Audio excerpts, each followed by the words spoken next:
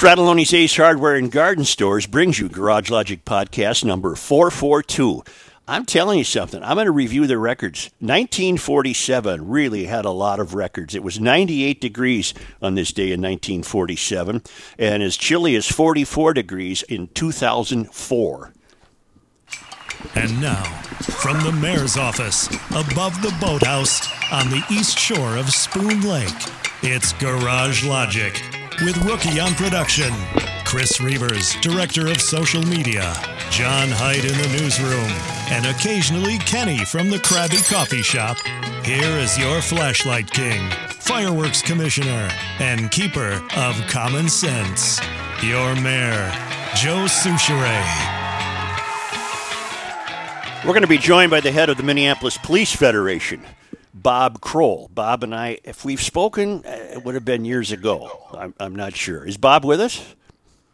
Chris? I think I'm calling. He's on the way right now. All right, He's very getting good. him on the line. And Bob has stirred up things as he seems as his wont. He has now seemingly created a little division between himself and his chief on some law enforcement podcast the other day, and his remarks ended up being made public. But I'm going to relish the opportunity to talk to Mr. Kroll. And I think we're going on right now Bob with is ready, Joe. Bob Kroll, head of the Minneapolis Police Federation. Hi, Bob. Hi, Joe. Before we get to Hugo, I got to ask you a couple of questions.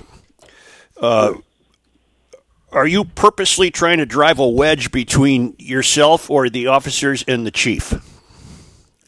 Am I purposely trying to drive a wedge between myself and the officers or the chief? No. There's nothing I would like more than to have a well-functioning, well-staffed police department that works together. Okay. I want you to understand, I suspect that you do, that I'm pro-police. In fact, I think we're in a time right now in the Twin Cities where we've never needed police officers more.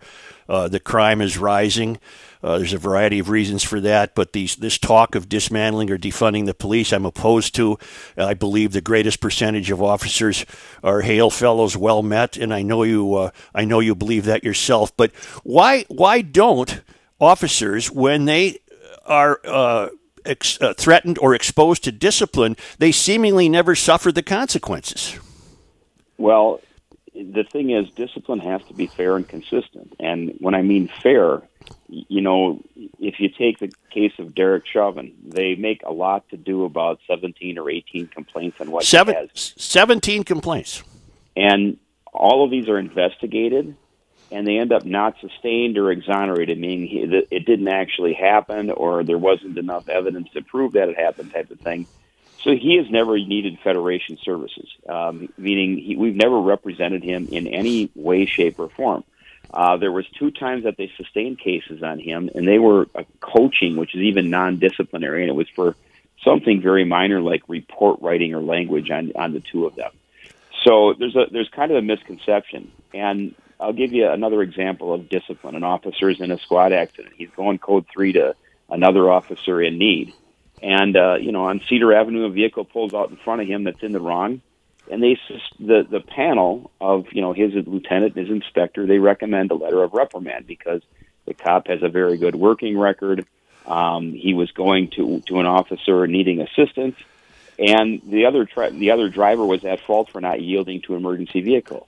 Well, then the chief turns around and gives him a 10-hour suspension.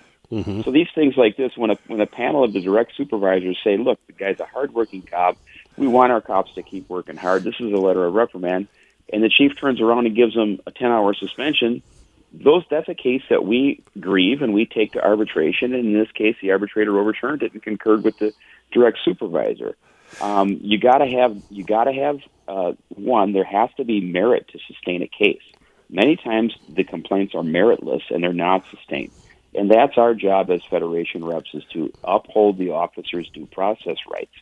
And in some cases, they did do something wrong, but the discipline by comparable standards in other cases is excessive. So in those cases, we will file a grievance. Many of them settle. Most of them settle. Others, we do have to go to an arbitrator. But this look that the big bad police union is, getting all these bad cops' jobs back is simply a false narrative. What role does the Federation play in selecting or choosing an arbitrator? We in Minneapolis have a panel, and it's contractual. We have a panel of 7, but now since then 2 have retired, so we're down to 5. But it is a rotating panel that we mutually agreed upon. Who's we? Who's we? We is the Federation and the administration, and more specifically, the Federation attorneys and the city attorney that actually do these arbitrations. We have attorneys that do our arbitrations, and the city attorney's office has city attorneys detailed to these. Now, we mutually select these arbitrators, and in our situation, they are on a rotational basis. So when they come up, they're next, and they could side totally with the city one time, and we get them for another case the next time, or they could side totally with the Federation, which is a good process because oftentimes if you go to the Bureau of Mediation Services, where all of these arbitrators come from, if you had, say, a different police agency, they go to BMS, they give them an arbitrator, and oftentimes the arbitrators may be hesitant to rule heavy one way or another, and they do what we call split the baby, and they'll maybe uphold discipline but reduce it kind of thing, so they get picked again. There's that factor that they want to stay and they want to get picked. Well, in Minneapolis, we don't have that because good for one side or bad for one side, it doesn't matter. They're on a continual rotation, and they were selected mutually by the city administration, city attorney, and the police federation. Did any of Chauvin's 17 complaints result in an arbitration hearing? No, not even close. None of them were even grieved. Nothing. That's when people are blaming, the Federation and myself for keeping him on the job. He's never needed our services. Never. The Federation has had no involvement with Derek Chauvin. We did represent him, meaning have an LDF attorney on one of his prior shootings. But in the discipline arena, where we talk, which there's much to do about the 17 complaints, those, they're available for review. They're no discipline. If they don't get disciplined, we don't get involved. How are they, Bob? How are they available for review? Because I see that these cases are kept private; they're kept closed. And that's the data practices. If it's not sustained or exonerated, meaning the officer they found that they investigated it and they found that the officer did nothing wrong, those cases are closed and they're not available to review. Okay, so who's doing the investigating? It could be one of 2 things. It's either our internal affairs unit, which is a unit of about 6 or 8 sergeants supervised by a lieutenant and a commander that are, they're police sergeants, or this in many years past, the Civilian Review Authority, but now it's called the Office of Police Conduct Review, and that is civilian investigators and under civilian leadership, and the complainant has their choice. Help me understand this one. A former Minneapolis police officer who was fired for decorating a Christmas tree with racist items 2 years ago should get his job back, an arbitrator has ruled. This was just like last week. The officer is Mark Bonesack. Arbitrator said he was wrongly terminated for the November 2018 incident that also resulted in the firing of another officer, but that Bonesack must serve a 320-hour suspension without pay. Officials said the city has the right to appeal the decision. We all know this case, of course. They decorated a tree in the 4th precinct with menthol cigarettes, a can of malt liquor, police tape, a bag of Taki snacks, and a cup from a Popeye's Louisiana chicken. All utter low-rent BS. Where do you stand on this case? Well, I was his representative in that case from beginning through the statements, through the discipline panel, and through the arbitration. A lawyer of ours did the arbitration. Now, the key components that is in the public view right now that people are up in arms about is only half of the story. What I believe the arbitrator ruled on in his decision is, and after obtaining testimony, they only talked about the things that were perceived to be stereotypical on that tree. They didn't talk about the rest of the garbage. They didn't know the spirit of it. These cops are pranksters. The 2 of them are pranksters.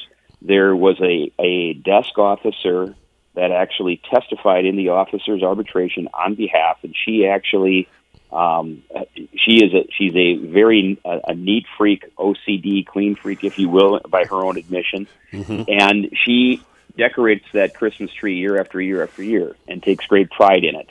And they were out on patrol, and they said, "Hey, let's mess with Chris."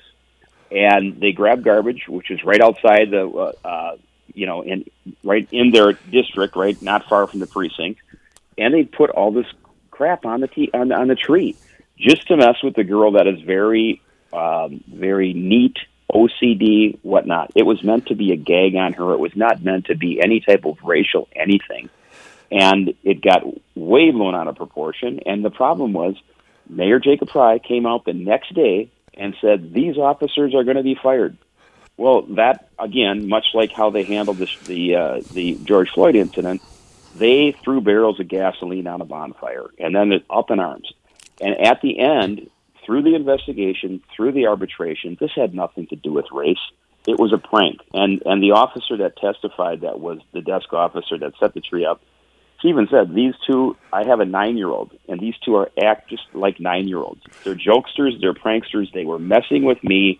It got blown out of proportion, but at the same time, those are the first two cops I wanted to call. And we are so overly sensitive about this nonsense that cops don't get to prank around with each other and blow off steam. And the underlying evidence in that case is there was no racial anything, and it was blown out of proportion. Would you at least acknowledge, given today's societal tensions, that it's a prank they shouldn't have pulled? Sure. Looking in hindsight, looking back, had any idea, these officers were the first to say, hey, had I had any clue that this would go in this direction, I certainly would have never did it. And he testified to that in arbitration and with great credibility. And he has roots to the north side. His family was from there. This is a long-standing, decorated officer that had accolades, a very good work record. You just don't throw a person's 22-year career away for one practical joke on another cop, and how it was perceived by the powers that be. And only half the story got out, and we believe that the arbitrator made the right decision. And I must say, too, that the arbitrator wanted to keep that decision secret because, again, he's getting threatened and bullied. He's getting threats over it. He didn't want his house protested. He wanted to keep it sealed for fear, and that's wrong. When you intimidate the process like that by threats and fear and intimidation to try and influence a decision, that's not appropriate in today's society. And people don't know all the facts, and the arbitrator did. I know people don't know all the facts, and the arbitrator did, but for God's sakes, if the cop had a long history on the north side, he could not possibly have been blind to how ridiculous. I buy that it's a prank. I'll go there with you, but it's a prank that didn't work in the 4th Precinct, for God's sakes, where you had the Jamal Clark incident and what have you. And let's say that wasn't enough to fire an officer, okay? And obviously it isn't. What is enough to fire an officer? I'm not campaigning to fire police officers. I'm asking you, what the hell would it take to get one fired? Joe, there's a list of officers that have done things that we have not appealed the decision at all, and those are ones that don't get reported or are underreported. Many times, the Federation Board decides these cases if they're going to grieve them, how far in the process they're going to take them, and we do that with legal opinions, and we do it with comparative analysis of other cases. There are many times that officers are fired that we do not intervene, and we believe it was upheld. And unfortunately, most of them are off-duty things. There's domestics, there's firearms violations, there's things like that never make it in the public eye that we don't ever even grieve. Why do you think you're such a lightning rod? I think in this day and age, no one wants to stand up for what's right and wrong, and particularly after the George Floyd death. Let's go back after the Jamar Clark death. Listen, right. I knew what occurred, and I stood up and said it on day one, right afterwards. So they went after me. Well, guess what? 1 year later, Chief Janae Harto said exactly the same thing that I did. And people want to cower and hide, and they don't want to stand up for what's right and wrong for the perception of all the isms that come to it. When the facts of a case, of an argument, run out on people, right away they just go, well, he's racist, he's sexist. That's a losing argument when your facts don't stand for you.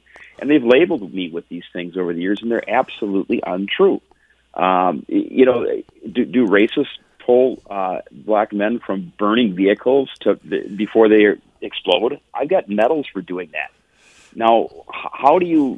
The race tag that I get is completely unfair. It's absolutely false, but it's easy to stick on me and put a false narrative on. And that's when the facts run out of the case of your argument. Now, the other thing is people think that I operate in a vacuum, and it couldn't be further from the truth. I've got 10 board members. We all discuss all of these disciplinary matters in our board meetings. We meet twice a month. They take feedback. Our board responds to the wants and needs of our membership, and they work out there with them.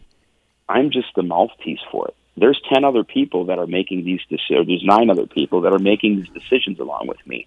And that's why in recent times we've kind of spread the wealth. You've heard from Rich Walker. You've heard from Cheryl Schmidt, Anna Hedberg. You've seen the faces of 3 of our other board members, and one's my vice president. The other 2 are the 2 of the 5 senior directors. So it's not me. I'm just an easy target. And I think what was said by 1, the governor, 2, the mayor, 3, the attorney general, 4, the director of public safety in the George Floyd death, they came out and they called all these cops murderers. And that didn't help the community. It threw barrels of gasoline on an open fire. It incited riot. And if they would have looked at what my statement said and follow suit that, listen, this is going to be a long process. There's going to be a thorough investigation. The officers are cooperating. Remain calm. Now, whose statement was better in this case? What happens when all the rest of the facts come in that these people got up on stage and said these are murderers? When this thing goes through, if the facts don't come out that way, what's going to happen? Because they've already stacked the deck. Well, I fear what's going to happen. We needed to urge calm in the community, like I tried to do, and not throw gas on the fire like all those elected officials did. When did officers win the right to not live in the city in which they serve? Is that about 15 years ago, 20 years ago? Well, it's gone back and forth. Before I came on, they had it, and that was gone. Now, I came on in January of '89. There was no residency requirement then. And for a time in the mid-'90s, they changed it. They enacted a residency requirement. And it was in effect for about 2 years or so. And the legislature. Yeah, easy for me to say. The legislature changed it back where you were not required to live. And it wasn't just police officers. It was all city residents. Now, they changed it back at the state legislature. Can you see the wisdom in having a residency requirement? Because I certainly can, and I'll tell you why.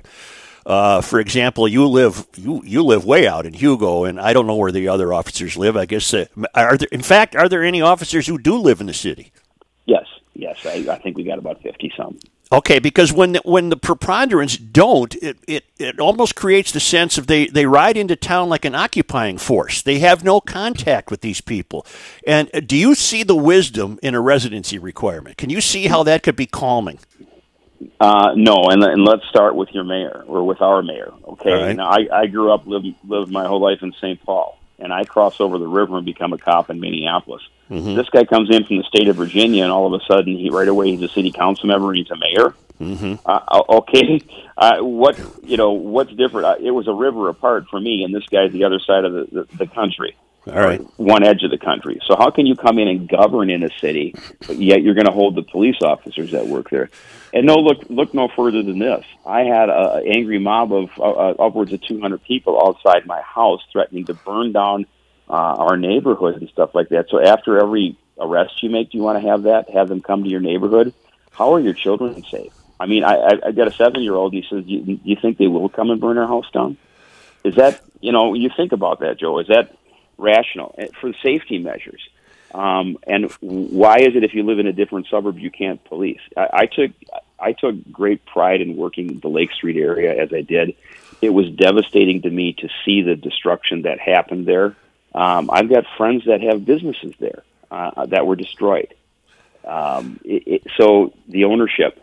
The other side of that too is that goes for all city employees, and what they have found is when you require all city employees to live in the city, now this goes back to the 70s, the person in my role, the Police Federation President, Charles Stenvig, was elected to mayor. There is a lot of voting power that comes with that.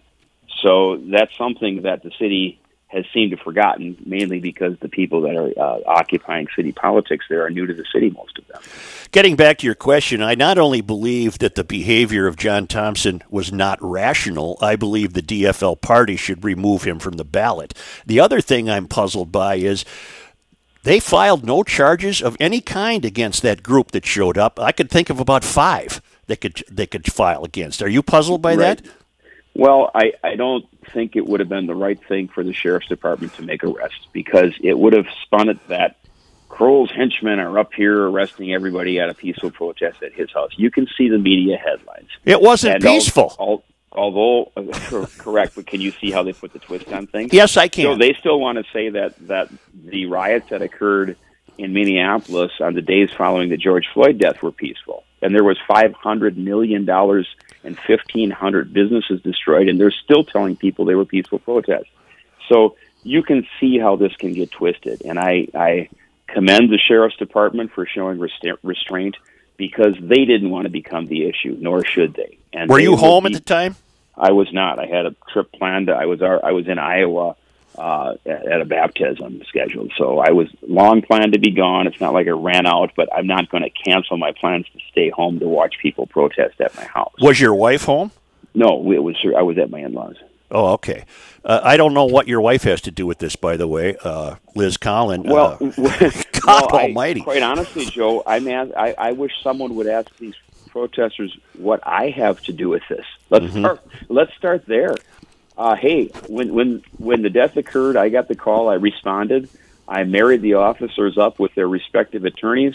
I'm ensured that process was followed, in that they did blood draws, they did photos, they surrendered their uniform and their firearms, and they left. And that's my involvement. So why is this on me? 2 of the officers were brand new. I didn't even know them. They were 4 days off the field training program. One of the officers, Tu Tao, I had just met because I represented him in a federation matter a couple months earlier.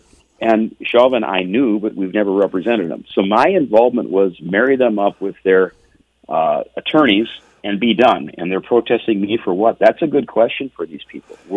I say that every day. What did I do? What did I do? Can anyone articulate what I did? And they can't. And they certainly can't make a leap to my wife. No.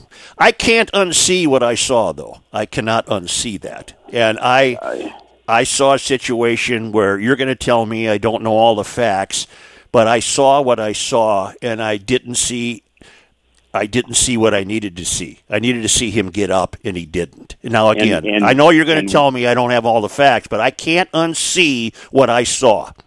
And we, as a federation, came out and condemned Officer Chauvin for not trying to preserve George Floyd's life. We did that in a public statement, again, in a media blitz, if you will, for 1 week. We took that head on. And would I have handled it differently? Absolutely. But we don't know all of the rest. There's a lot of body camera footage. And the other thing is, the city broke policy with us and did not let us see the body camera footage, which is that 1, it breaks policy, 2, it breaks past practice. And our job is to ensure due process. So this is an issue. They kept it, they concealed it, and now the officer's attorneys has it, and this stuff will play out in court. But again, can someone tell me what I did to this? Is there anything you can do publicly to bring some peace to your image? Is there anything you can do that? Well, Joe, the left operates off false narratives. Okay, so again, if someone can articulate what I did in this George Floyd incident to become hated in the lightning rod, look, the left threw barrels of gasoline on open flames, and they decided, look, this is who's going to be our scapegoat. It's the big bad police federation. We don't hire people. We don't train people. We don't fire people. We've always participated in anything the administration wanted as far as community forums, input. I mean, we go back, we had a history of what we called the Police Community Relations Council. We did that for years. We sat on that. We'll take input. We'll implement change. And they're saying we're the blockers to all this. Hey, these same elected officials every few years, they negotiate a contract with us. They have. I was condemned by R.T. Ryback. Well, he was the mayor for 12 years. He did several contracts with us. He signed off on them. Why am I the bad guy? Do you think police recruiting needs some adjustment? Do you think there are dynamics that should be involved in the recruiting process to weed out a guy like Chauvin? Joe, I've said it forever. You should have 3 times the background investigators than you do those working internal affairs. My point being, on the front end is when you need to do your screening. You got to screen for character. Okay. Yes.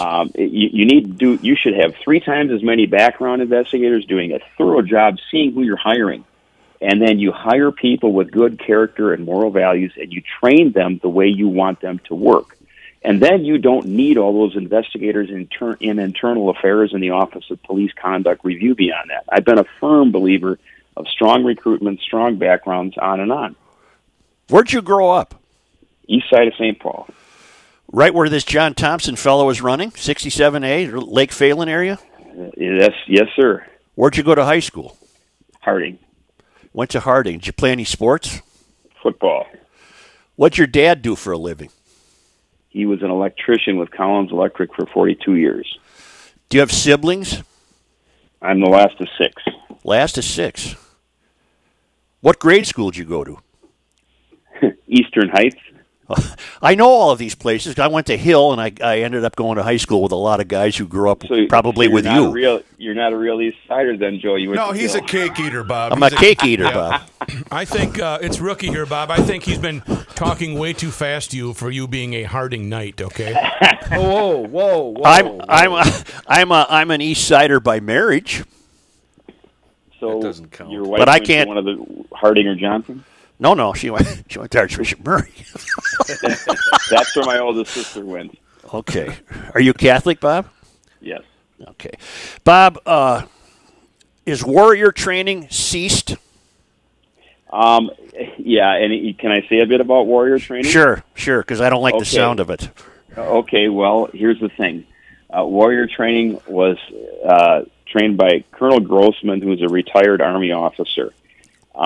This has been going on in police training for years and military training for years, and it has nothing to do with taking the lives of people. It has everything to do with a survival attitude. They being the political powers on the left, thought this looked bad, sounded bad, sounds terrible. Yep. We're going to condemn it. We're going to prohibit it. Well, do you really know what it is? No. So here's what we'll do. We're going to bring Lieutenant Colonel Grossman in and have him conduct warrior training, and here's what we'll offer too. Mayor, city council members, community members, please attend this free. It's on the Federation. Take several hours out of your day. We've got coffee. We'll provide lunch. Sit down and develop an understanding of what warrior training really means, and then if you have questions or criticisms after, you're informed and you can do that. Guess how many attended? Zero from the city council, not the mayor. We had several community members that came in, learned a great deal, respect it, and stand behind it. So the mayor and the city council members, and they had plenty of advance notice, they chose to be uninformed and ignorant so they could remain condemning it. What is the future of your relationship with... Go ahead. I stand behind the warrior training. I do. It is nothing... The only thing bad about it is the name. Yeah, you need a better title. Well, that's Colonel Grossman made a big business of it, and I've attended it, and others have in the past. And let's be honest, this is a dangerous profession, and you got to have a survival attitude if you're going to be effective in it. What is the future of your relationship with your Chief Madeira? I'll tell you, I had the best relationship of all the prior chiefs, and you can go through the whole list: Harto, Dolan, McManus, Olson. I was on the board with all of them, and I had the best working relationship with Chief Arredondo. However, I truly feel that since the George Floyd death, he's abandoned the police department, and he's saving his position, his job. And I think he's a better man for that, better man than that. And I'm calling on his character to stand up and tell the politicians this isn't the right path. He thinks he's going to be on the right side of history. The chief had asked for 400 more officers, and they gave him none. and now we're down 200 from that. So instead of what he wanted, we're going to be at the end within 6 months, we're going to be 200 short. We were hovering at 8 or just under 900. Okay, yep. He wanted to get up to 1,300. They told him no, we're going to be down below 700. And how can you serve the citizens of a community that size? The community has grown in Minneapolis. Well, after this, I think they're going to be a lot leaving, so that may change. But our members have been asking for a no confidence vote for him for quite some time now, and actually, the Federation has been the one holding it back. I wish the chief and his administration would stand up and say, enough is enough. You're decimating our police department. We can't effectively keep the citizens safe this way. So going forward, I don't know, Joe. I'm calling on him. He's a man of principle and character. Like I said, we've always gotten along well, but I don't think he's handling this right. And walking away from the negotiation table and things like that, I'm not going to participate. And just watch this department be decimated. I mean, what's going on right now? People are leaving en masse, and they're trying to apply in other agencies like crazy. And the other thing is, what people don't see is they're eliminating all these units. For instance, the Violent Criminal Apprehension Team. Okay, this is the team that goes out and gets murderers, robbers, rapists for the investigators. They've eliminated that, and they put them in uniform patrol to just keep up with 911 calls now. Now, these are cops that haven't been in uniform for quite some time, and here you got them out doing this. They're somewhat out of their element, and it's all backfilled to make sure core services are met. And the big thing is, we've had more shootings year-to-date this year than we had in 2018 and 2019 total combined. Okay? I know. Yeah. We've had more homicides this year already in August than we had all of last year. Is this the right direction for the city of Minneapolis?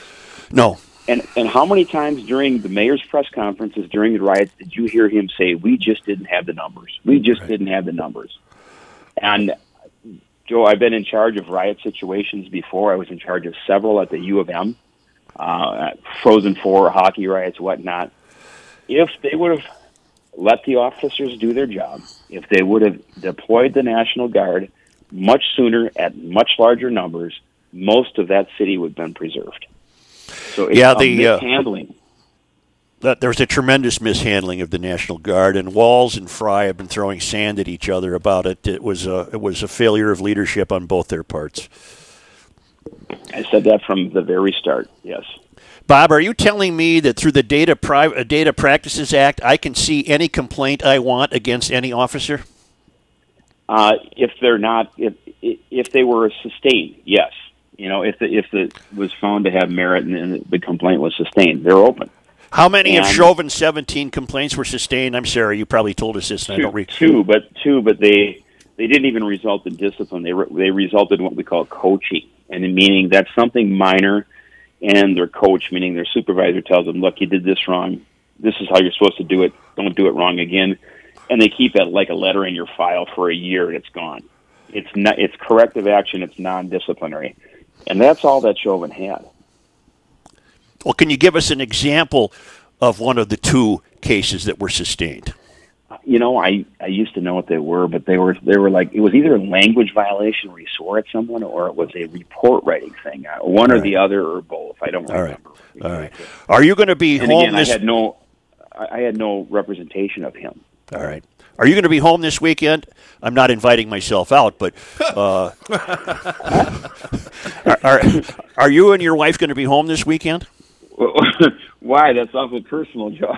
No, because we're seeing that apparently there's going to be a counter demonstration that Nakima is obviously opposed to.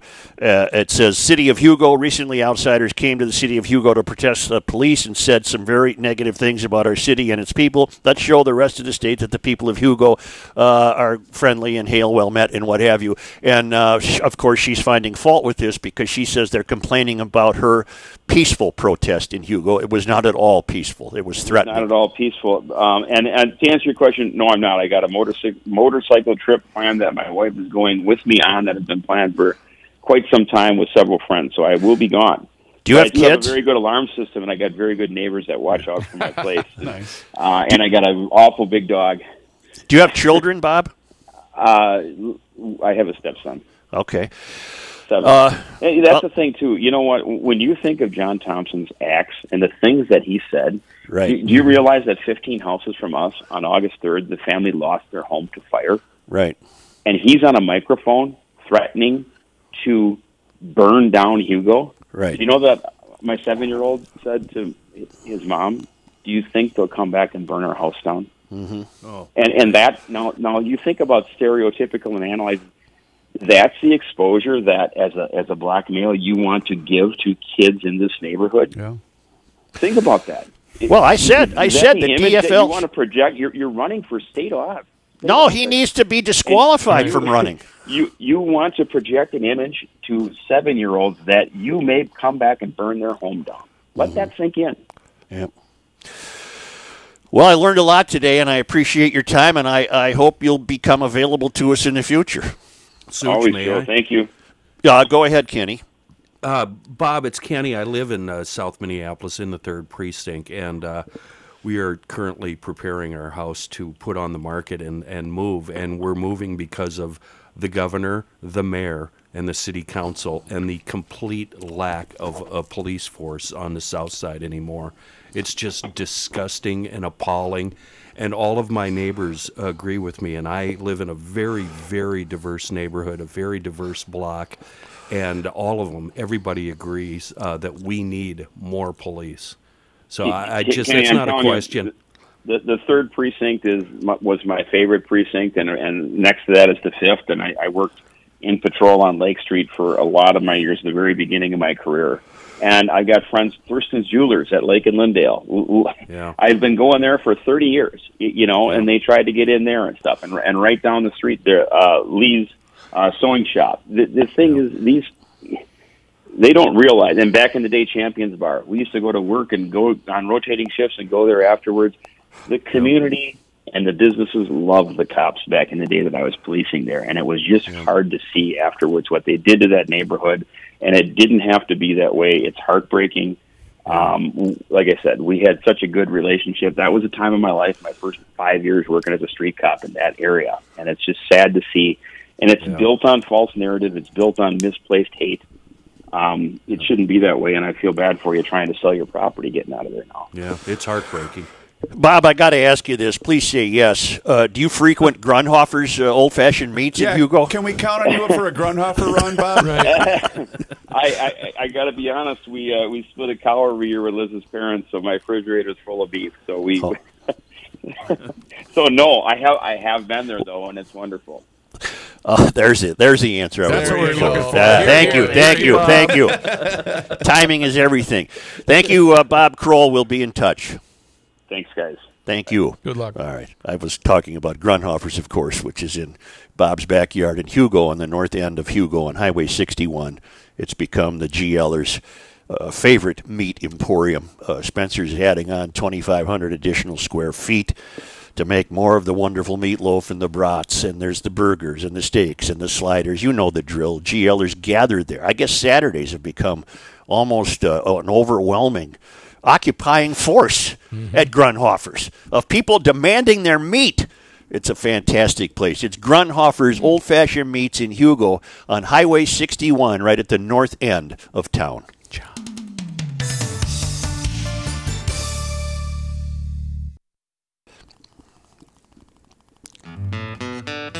Is that his cylinder index or his golf score?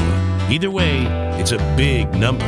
Here's Joe Souchere. Got an email from Chad. Hey, Reeves, Such, and the GL gang. I've been listening to you guys for the past few years, and I love the show. I now have my 18-year-old son, Patrick, listening to the podcast, too, and he and I have been joking that we need to try out the Chill Boys. Well, my son and 2 daughters just got me 3 pair of the Bamboo Chill Boys for my birthday.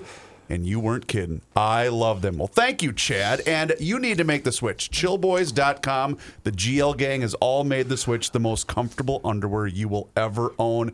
And orders. The switch? Over $40. I changed them this week. Well, I made the that's switch, good. right? That's good. Kenny, I did got you to make the switch. switch. I made the switch. Fast and free shipping on all orders over $40 in the entire United States.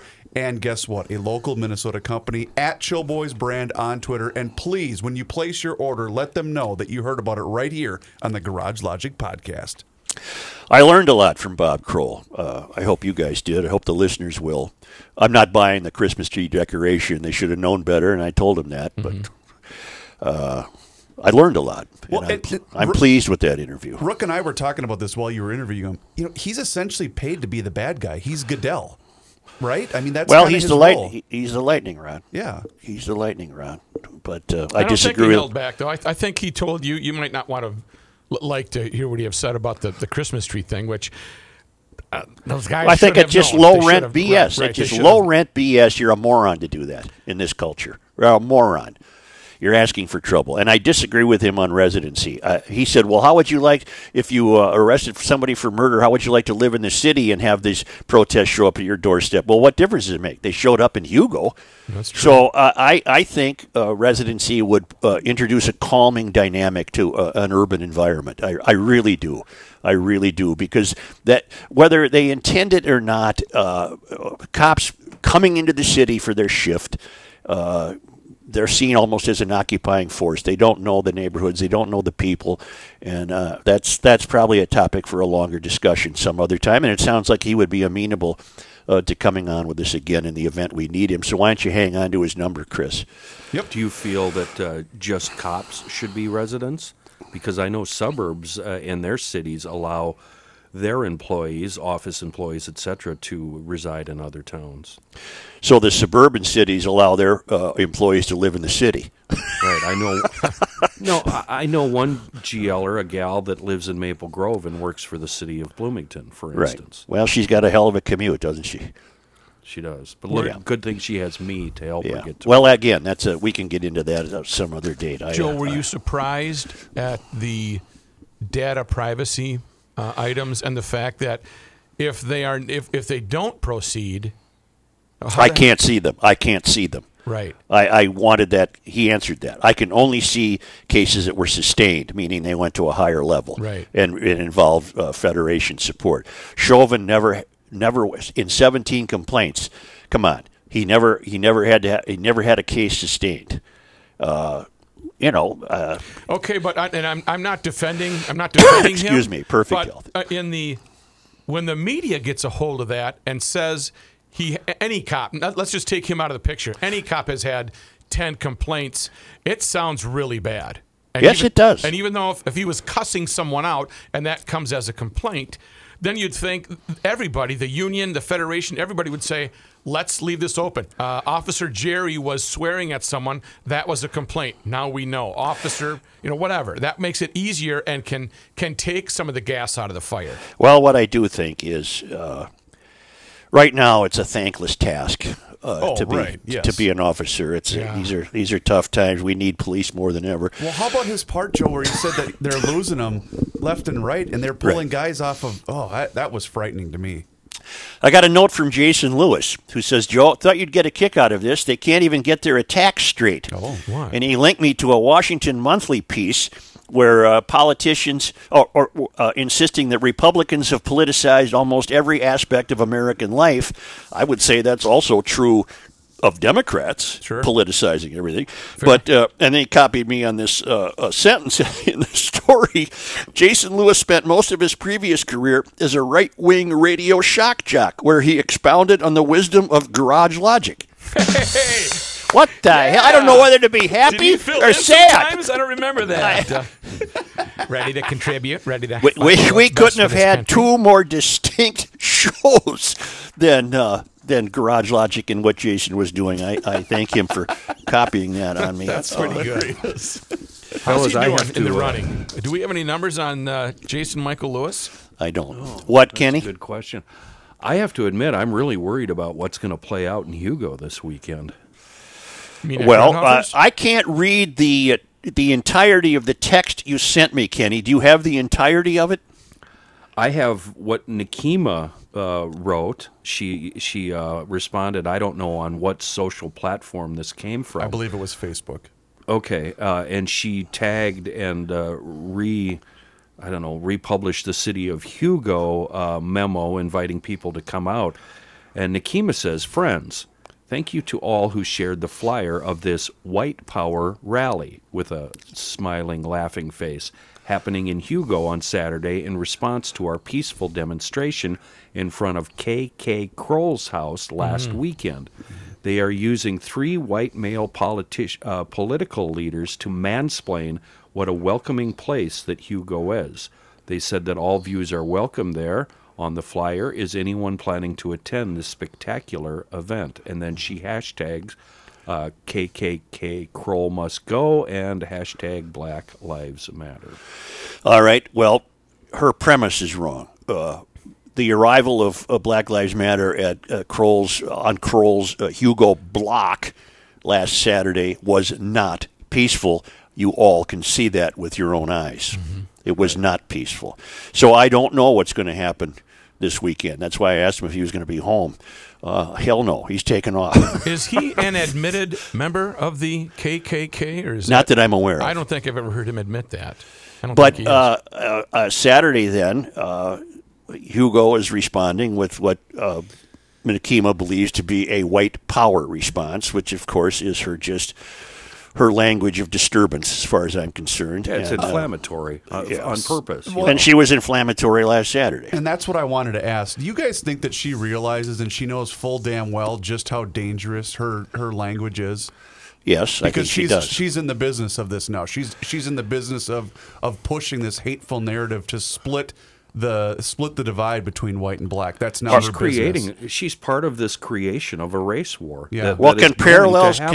Well, and I don't think Kroll would ever advocate a race war or any kind of war. I'll cut him that slack, for God's sakes. No, but do you think that Nikema is the black Bob Kroll? No.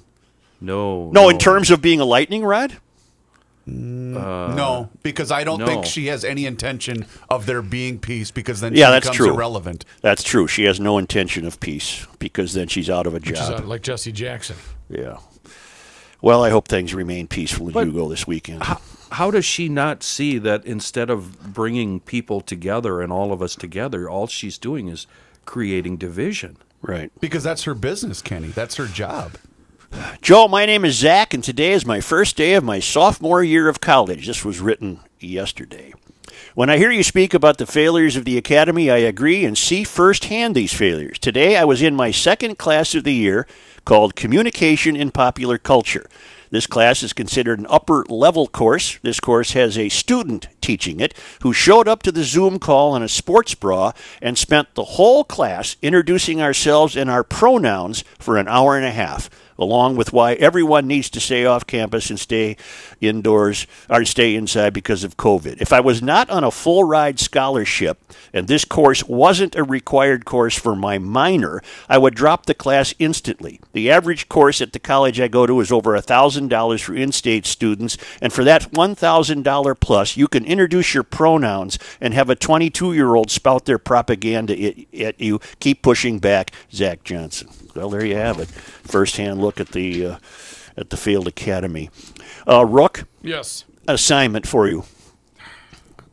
I know you get disappointed at having to do anything, but this one's going to be fairly easy. Oh, okay, good. Do you have a pen and paper? Well, I can grab one. The old Rookster. Yep. How you doing? Ready. A week from yesterday, in other words, this upcoming Thursday, would be the first day of the state fair. There is no reason we still can't have Marjorie on next Thursday as our first guest of an imaginary state fair. Could you please arrange that? I can certainly arrange that. That Thank will you. not be a problem. That's not even a task. That's not even a favor. Well, I want you to accomplish it, though. I don't want you to top hat it. No, I'll work on that. Since you're doing email, can I just read an email that I got?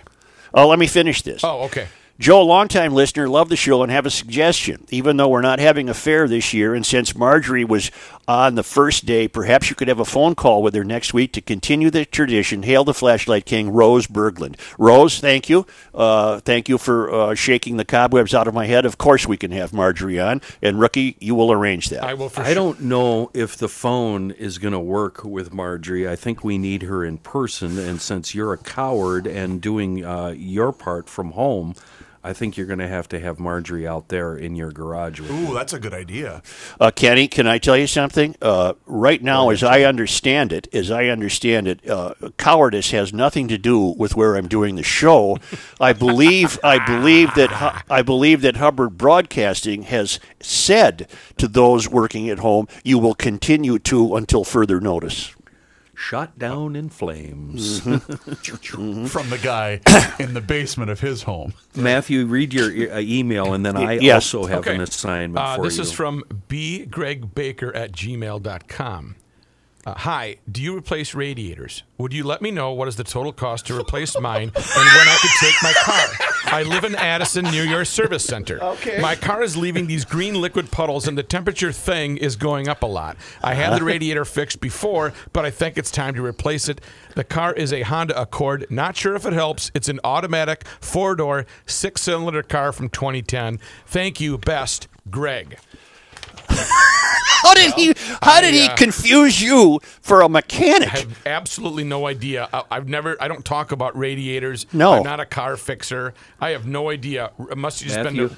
Go ahead. I don't even want you to pop my hood. Seriously, don't even look under You know there. what? I did my limit today. Today I went over to the Pro Stop on Cleveland. Yep. Randy was sitting there. I went in and said hello, bought one lottery ticket, and I filled up my car. That's the extent of my car care. You know what that email reminded me of? What? Hello? Yes. Go ahead. Okay. Here's my question. Since it became really cold out, bitterly cold, we've been noticing a lot of snaps or cracks in the house, particularly in the wee hours of the morning. And I have a feeling it's from expansion and contraction. Stop right there. Stop. Yeah. I'm waving Patrick off. Patrick wanted to tell the guy. Go to No, hell. I'm going to let you in on how this developed. Yeah. This was a caller who had hung on to talk to, Rook, help me, Freddie and Lauren. Freddie and Lauren, garden show. who were doing a home and garden show. And this guy hung on the line even after they had obviously concluded their show. And the top this guy of the had hour to news break. This top of the hour news break. This guy had to hear the theme song. I think it was Saturday Sports Talk. Yes. It wasn't Monday. Yes. This was a Saturday Yes. Sports Talk.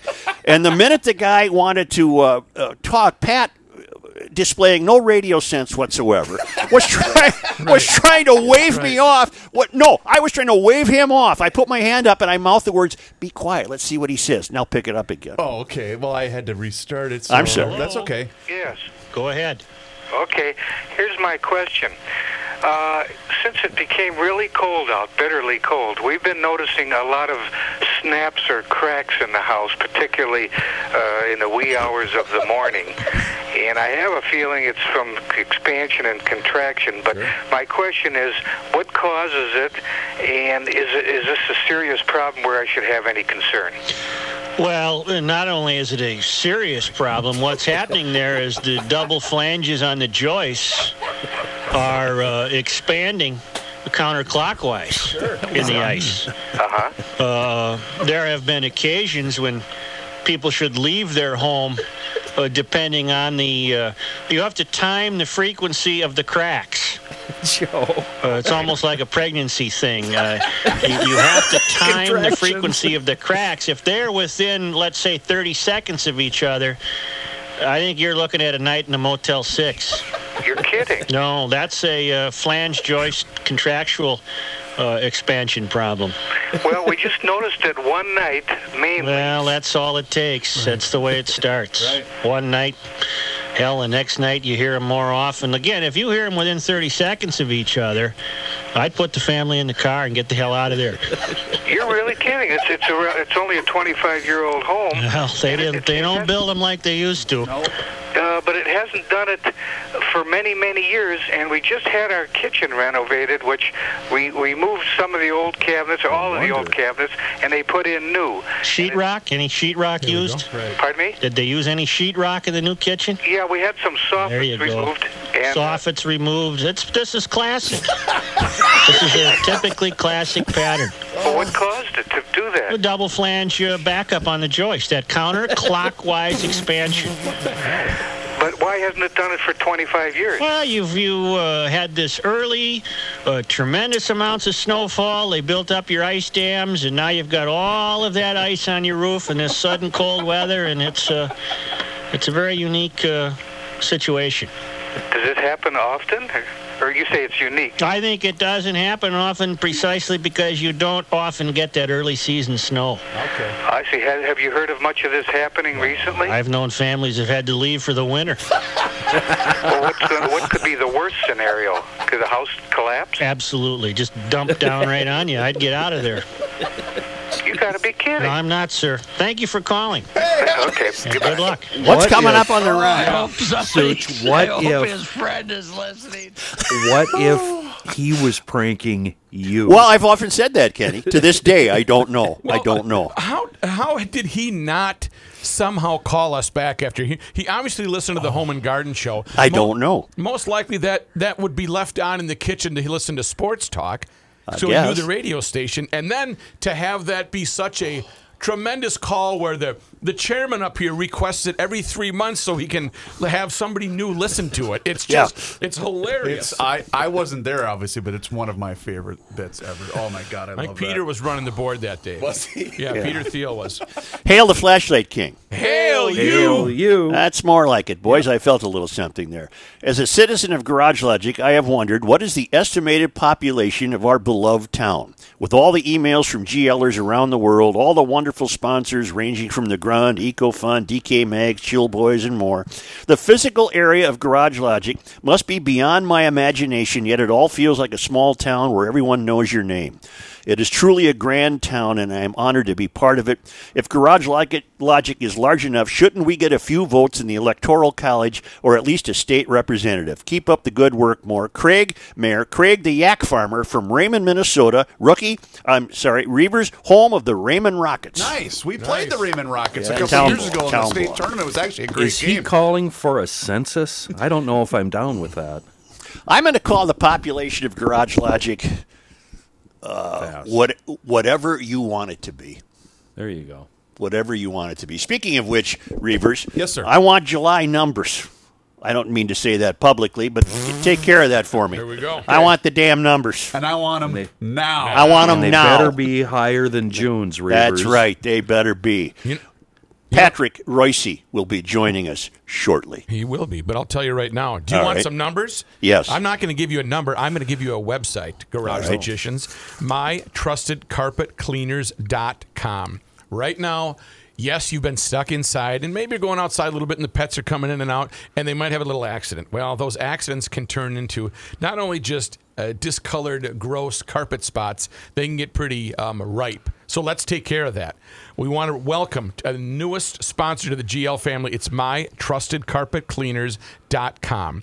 Tim and Carla Ross are longtime Garage Logicians. I can guarantee you they heard the double flange on the joist in its original form. My Trusted Carpet Cleaners will do a great job for you just because you're a GLer. They have state-of-the-art equipment and specialize in problem cleaning problems such as pet odors and spills. They have a special process that actually removes the odor, not just masking the smell.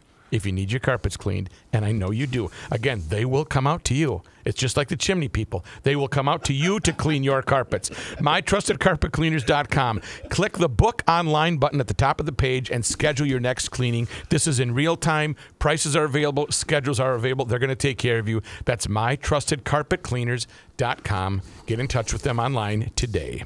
Brah.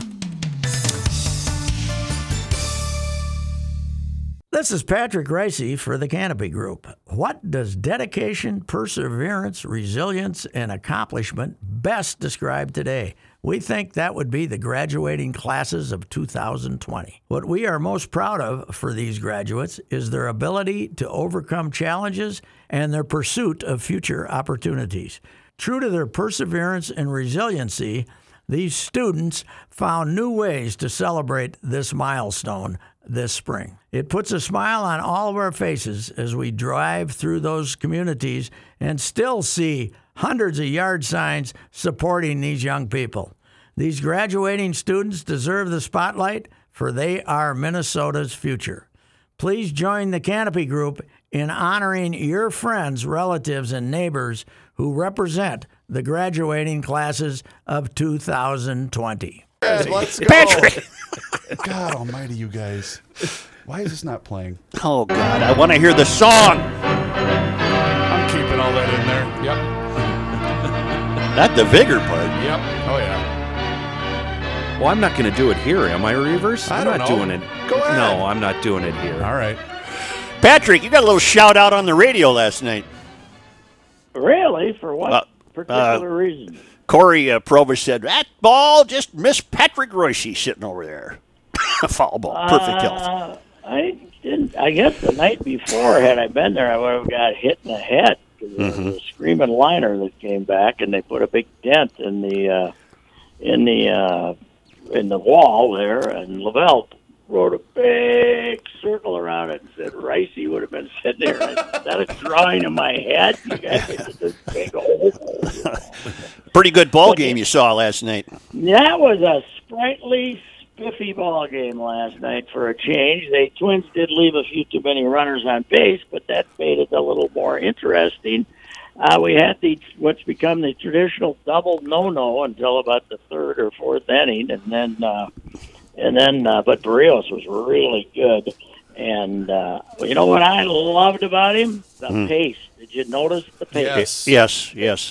They threw the ball back to him. He got ready to pitch, and within 10 or 12 seconds, the ball was back on the way to the plate. He wasn't contemplating life with every pitch. He was just, deciding what the kid put down. He accepted and threw it. And I don't believe, I heard Gladden say this. I was driving home, left right after the game, and I heard Gladden say this, and I think he's right. I don't think Barrios threw a ball in the dirt last night that the guy had to block. It was like sitting in a rocking chair catching that game. The kid looked pretty good, though, man. He's a good receiver. Pat, let me tell you something. I said two things earlier in the week, but I wanted to get your take on it. When Maeda completed the eighth and he still had a no-hitter, the mere fact that I had to worry about Rocco sending him out in the ninth told me where baseball is today. The mere fact that it was in doubt drove me crazy. It drove me crazy. Not only that, but it was an upset that he sent him out. Yes. He had 113 pitches. I didn't think he had 92 going into the eighth, and I didn't think even if he, maybe used 10 pitches an inning, I didn't think he was going to let him go 9. Oh. And of course, then in the eighth inning, he had that one guy. He had a 10-pitch walk, and that kind of screwed him up. That got him up to 113. You know what I noticed about that game? I have seen probably 10, 12 no-hitters lost really late, Yep. like the ninth inning game. Yep. They all, every time the pitcher has that same resigned smile on his face. Yeah. The look is the same every time they lose their no-hitter, like, they want to cry, but they give us that smile instead. Reavers, you help me with the name when I tell Patrick my other complaint from earlier in the week, the Padres fellow, Reeves. Fernando Tatis Jr. Pat, he had to apologize for hitting a grand slam. Drives me crazy. And blame his manager. I will. I do. His manager apologized. Right. For it. That's outrageous. It was only 7-0. It wasn't like it's 22-2. Yeah. And, well, I don't care if it was 22-2. He still gets to hit it. I know, but the guy throws him a cookie. Hit it. Yeah. Pat Carew used to wave his bat on a fourth pitch with a 3-0 count. Yeah. Well, and he got hit by a daring the pitcher to throw to him. He got hit by a pitch in his career about twice, too. Yeah. He could miss. Yeah. He could miss. Speaking of that, did you ever look up Joe Mauer's hit by pitches? No. It's about 4. Really? Isn't that something? 6'5". They couldn't have hit him if they wanted to. Right. He had. I saw that the other day. I think he had like 3 or 4 years in a row without one. Yeah. It's pretty I just noticed that. But yeah, it was a good ball game. I got to read you something, Pat. My great-grandfather, Oh boy, here we who go. I never knew, I saved this from our friend Kelsey. I never knew a grandfather, much less a great-grandfather. But my great-grandfather, when they settled in Minnesota, for some reason they ended up in Curry, Minnesota, which is in Murray County. Murray County. Hell yeah. And he was the postmaster, Pat. He was the postmaster. And we used to haul a Catholic out of there once in a while. It was mostly Catholic town, and it was competitive. It was closer to Slate, but they had a Lutheran funeral director. So this if we got the hardcore Catholic. Yeah, okay, Pat. Pat, who's telling the story? We can get a Pat. couple out of Curry every year. Pat, I'm trying to tell you a story. Pat, I'm trying to tell you a story. I think he knows it already. I know you Pat. are, but you're making it emotionally. It's the good old days when we could get a body or two out of Curry. Pat, Help with the bottom line. Pat. So when I was talking about I had a postmaster great-grandfather in Curry, Kelsey wondering if you and I could possibly have been related because of the great-grandfather's canoodling with various women of Murray County. And I said, no, it wouldn't happen. Hell, that means Pat would have to be on 140 years old, and so would I. And now he writes back, I knew that you would find fault with my Murray County theory. You surmised that it wouldn't be possible because it would make Pat about 140 years old. Au contraire, Mayor. Let's assume each generation is about 20 years. Pat was born about 1945. By the way, most of the young men would have been away at the war at that time, leaving the wily old postmaster in open field with the young ladies in the area. Let's also assume Pat's mom was in her late teens or early 20s when her postage was canceled. On the other side of the ledger, it is possible that your great-grandfather could have been as young as his mid-50s at the time. I know you were born about 1950, so your great-grandfather could have been born as recently as the early 1890s, making him 50 to 60 when he canoodled with Pat's mom. No doubt he possessed the same rakish good looks and smooth demeanor as you, so she really never had a chance. I guess what I'm saying is, next time you see Reusse, just say, how's it going, great-uncle Pat? No, my great-grandfather was born long before that. Adopted, so I know. Kelsey noted that, yeah. I'd have no idea who the parents are. It could be a situation. I don't know. I don't think so. I don't know. I don't think so. You know, Curry is the town that the old man took us to get on the train to drive back to Fulda, ride it back to Fulda so we could shoot at him at every intersection. Oh, I didn't know that. That's my favorite Richard story. And, there's a guy with something with not enough to do, I want to tell you. Drops off 5 kids in Curry to ride the train back to Fulda, and then he's at every intersection pretending like he's shooting us, No, you were shooting him. Well, he was shooting us back, though. Oh, okay. He wasn't giving us the freedom of just shooting. I don't think he ever actually took the .410 out and pointed it at us. But doing it with the finger. Oh, God So help he me. would have been awfully creative in a pandemic when you were forced to stay at home. Oh, God, yeah. He would have had a hard time sitting in the house with a mask on. That's for sure. Yeah. What else is new, son? Well, your fighting soccer team, the Loons, returned tonight to an empty Allianz Field, and I was talking to a guy today who, this Dark Clouds outfit that's a big fan supporter group, they started in 2004 when the team that has now become the Loons played at Griffin Stadium, nearby Griffin Stadium. You'd have to say the stadium facility has been upgraded in the 16 years since then, wouldn't you? Yeah, I think so. The Midway Stadium facility is a little nicer than Griffin Stadium. That's right. Home of Reusse' PA announcing career, by the way. Yeah. Well, pretty good field at the Northern Trust, Patrick. They're all there trying to get their FedEx Cup points. Well, that's even Eldritch are. Where are they playing it? TPC Boston, TPC New England, or whatever the hell it's called. Okay. Yeah. All right. That one. Yeah. All right, son. Good to chat with you. Wait a second. Wait a minute. Kenny's Wait. Yes. Reusse, it's carb day today. Final practice at Indy 500.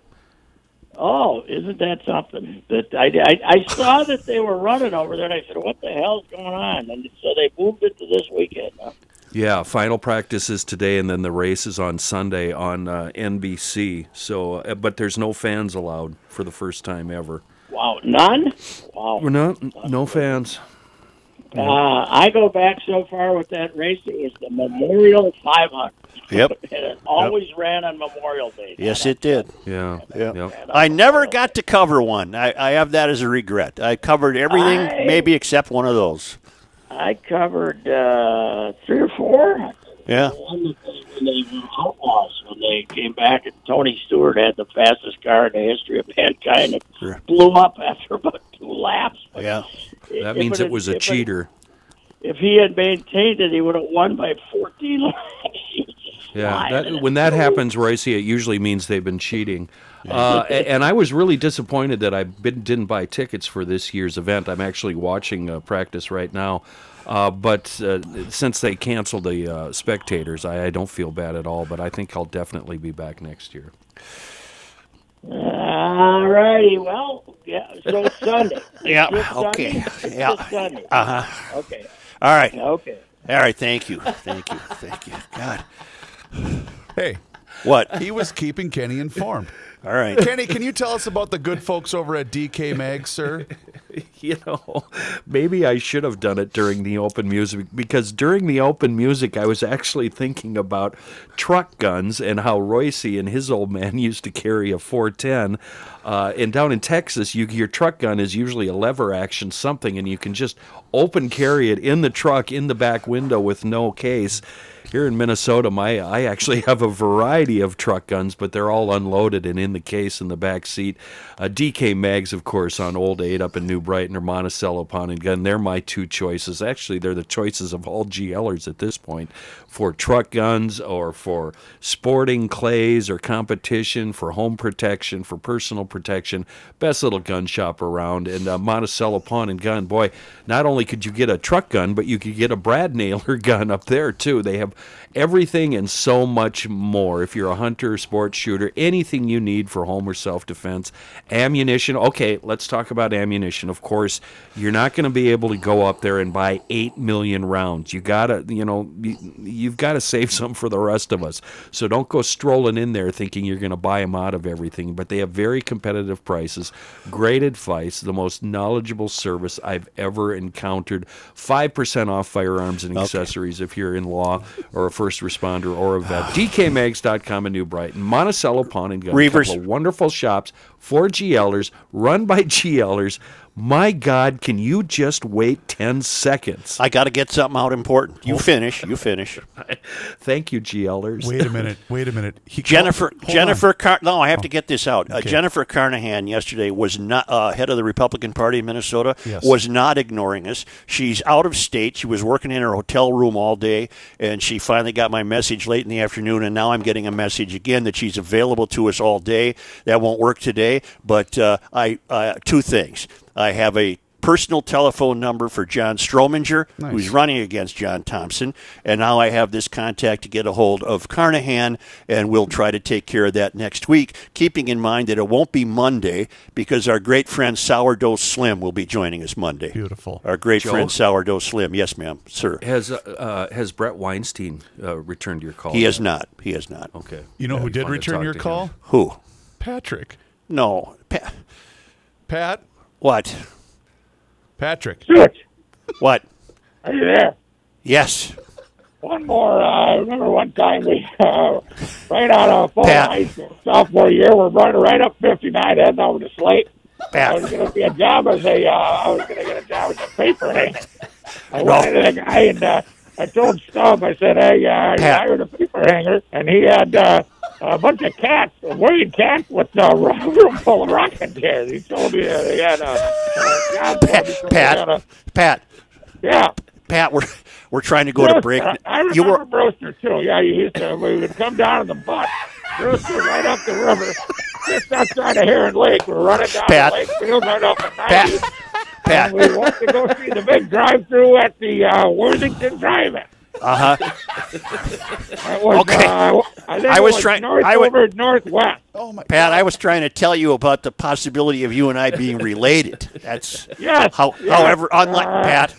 I took you to the lake when we were kids. We went to the beach, and you had those big sand laurel the big sand laurel striped bathing suit on. If I remember correctly, I told you something, and we went over to a hookah on just outside of Slate.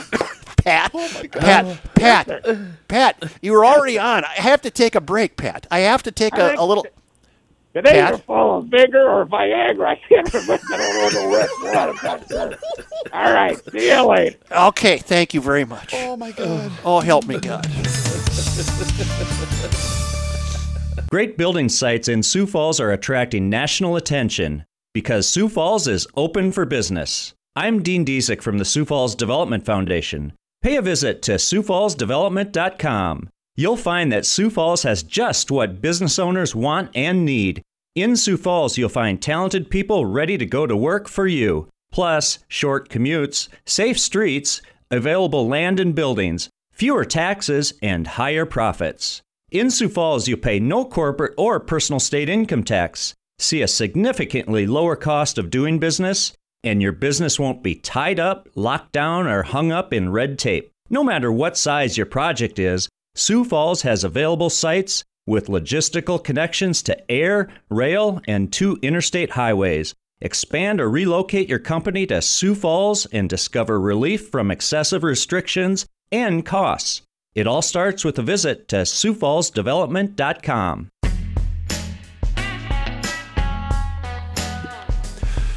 See if you're going to visit Grunhofer's.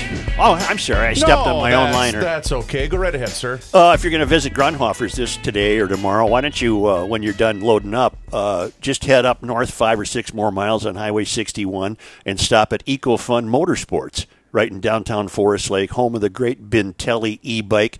Have Kayla Bloom explain the e-bike to you, what model you want, what model might be most suitable for you.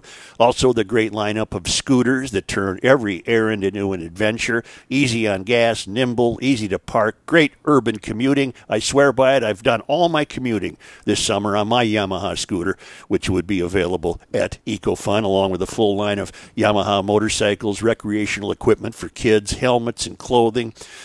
Great service department. It's a really, really fun store. Great people. Tim and his daughter are really knowledgeable about the Bintelli e-bikes. A lot of biking season left, and don't worry, your politicians continue to provide you with new bike lanes.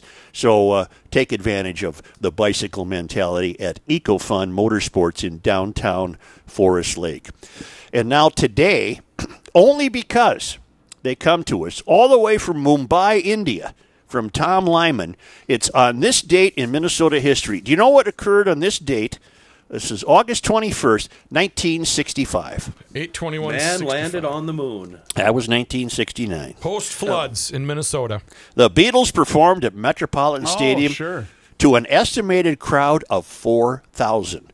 Mostly young women, turning the event into what one writer described as Shrieksville, USA. With the continued popularity of Beatle recordings long after the breakup in 1970, the story of early panning is shown in sharp relief by Pioneer Press comment on the performance. The Twin Cities was visited Saturday by some strange citizens from another world.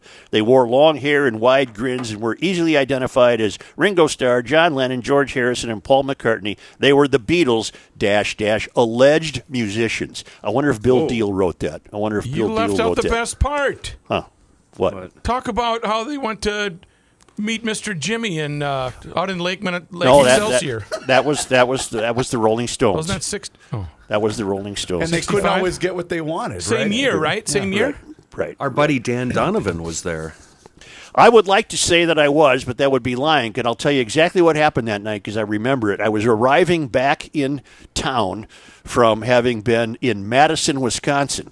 And I got back to town about the time the Beatles would have been going on stage. So I like to think, had I not been waylaid by that travel requirement, big business venture, I would have gone to the stadium. You were over there scoring a bag of weed? Yeah.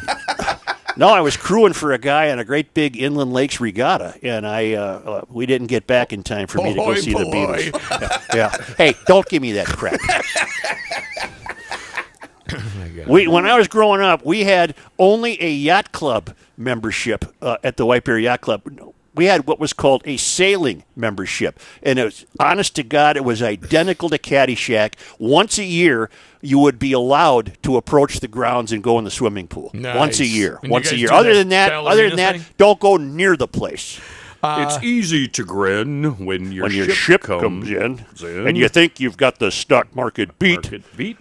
But when something the man goes who wrong, can smile is blah blah blah. all the while his shorts run a are mile. too tight in the seat. Right. Yeah. Did you work starboard or port side on that regatta? What'd you pull some ropes? Yeah. Where'd you go? Matt, You sometimes you a you'd bow be guy? on the starboard, and sometimes you'd be on the port. You bow guy, or were you below level?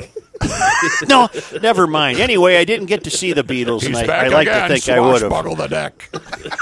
I said deck. Swashbuckler. I said deck. Oh, hell, I was only Ahoy. a teenager at the time. Yeah. And what are you going to do this weekend? Oh, Well, God, I'll never forget that.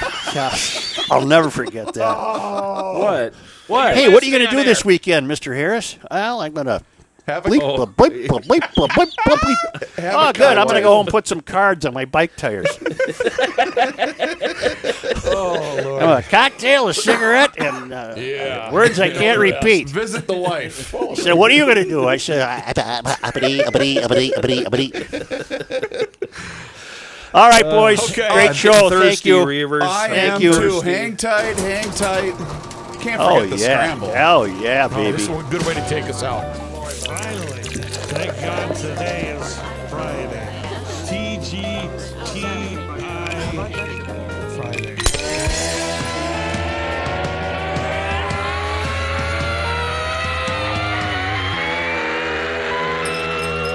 It's the scramble. It is, and it's brought to us by our friends at Elevated Beer, Wine, and Spirits. 2 locations, South Minneapolis. That's the home of Kenny Olson at Hiawatha and 42nd. Yep, that's and mine. in White Bear Lake at Highway 61 and 4th Street. Also delivery. Take advantage of it. If you live inside of the 694, 494 loop, you can have it delivered right to your door or place of business for just a flat $5.99 fee. They'll get it right to you. Whoa, and don't gun forget show. to order some of that Harmony Spirits liquor, handcrafted spirits. Rookie's showing the gun show right now on camera. HarmonySpirits.net is their website, and also sign up for their newsletter. They are giving away a bottle every single month for the rest of the year. The bourbon whiskey, Joe, I know you love. I love it. You Smoky. love the smoky flavor of the Very bourbon smoky. whiskey. Rook, you like the vodka and the rum, correct? gin. And the Wish there was some left. and the gin. All he's got left is the spinning You bottle. get to go get more. That's Yep. right. Yep. Visit them also on Twitter at Harmony Spirits on Twitter, and take a couple of views of those beautiful photos. Of God their tasting room. almighty. Wow. I'm going to save that one for an air First check. day with the new mouth. Okay, Hey, we here understand we go. it. Harmony Spirits. Please let them know they heard GLers. about it on GL. GLers, thank you for listening, and thank you for patronizing our sponsor. Absolutely. Thank you Very much so. Very Good much night, so. everybody. Yeah. Ciao, Bella. Ciao, Bella. Now, in your spare time, to hear more of these fantastic podcasts. And Reaver's Reusse's- Air Check. And if you want to hear Reaver's Air Check, this is where you go find it, podmn.com. I highly suggest you go back and listen to Mr. Bob Kroll as well. It was a great interview. And you can be found at podmn on your smartphone or podmn.com on your computer. When you are all done there, I would suggest you run out to Fratelloni's Ace Hardware and Garden Stores. Get some early mums. Fall is the time for mums and smoke rings. And you can get them all at Fratelloni's Ace Hardware and Garden Stores. Joe, we going to get some mums? Rookie, get Marjorie What day was that again? for next Thursday. Thursday. For Got next it. Thursday. No, won't forget. Solid. Happy scramble, guys. Catch you next time. The Garage Logic Podcast.